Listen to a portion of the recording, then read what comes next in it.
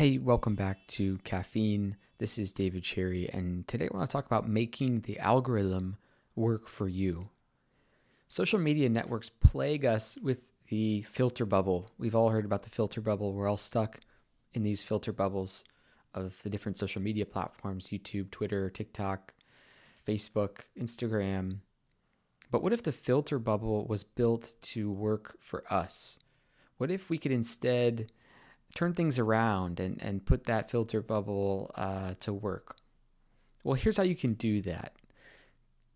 Create a new account on any social media network of your choosing. Maybe it's TikTok, maybe it's YouTube, and name that account something that is related to what it is that you want to learn. So, for example, it could be your name underscore learning underscore subject. For example, it'd be like David is learning real estate. Like, that is my new account name.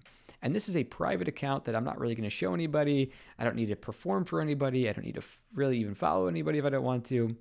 And here's the idea. With this new account on this new social media network, begin training the algorithm to surface the information related to what it is that you're looking to learn.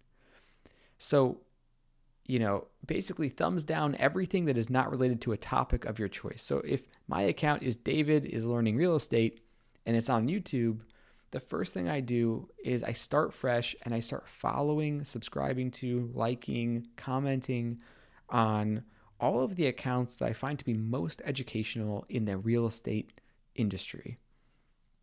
And what this does is it starts to train the algorithm to feed you with educational content.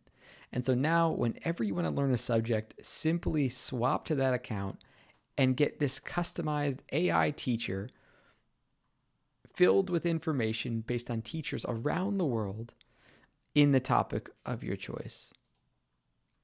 So have fun making a new account, an account that you don't have to do anything with other than learn, an algorithm that is only built to serve you in your educational process.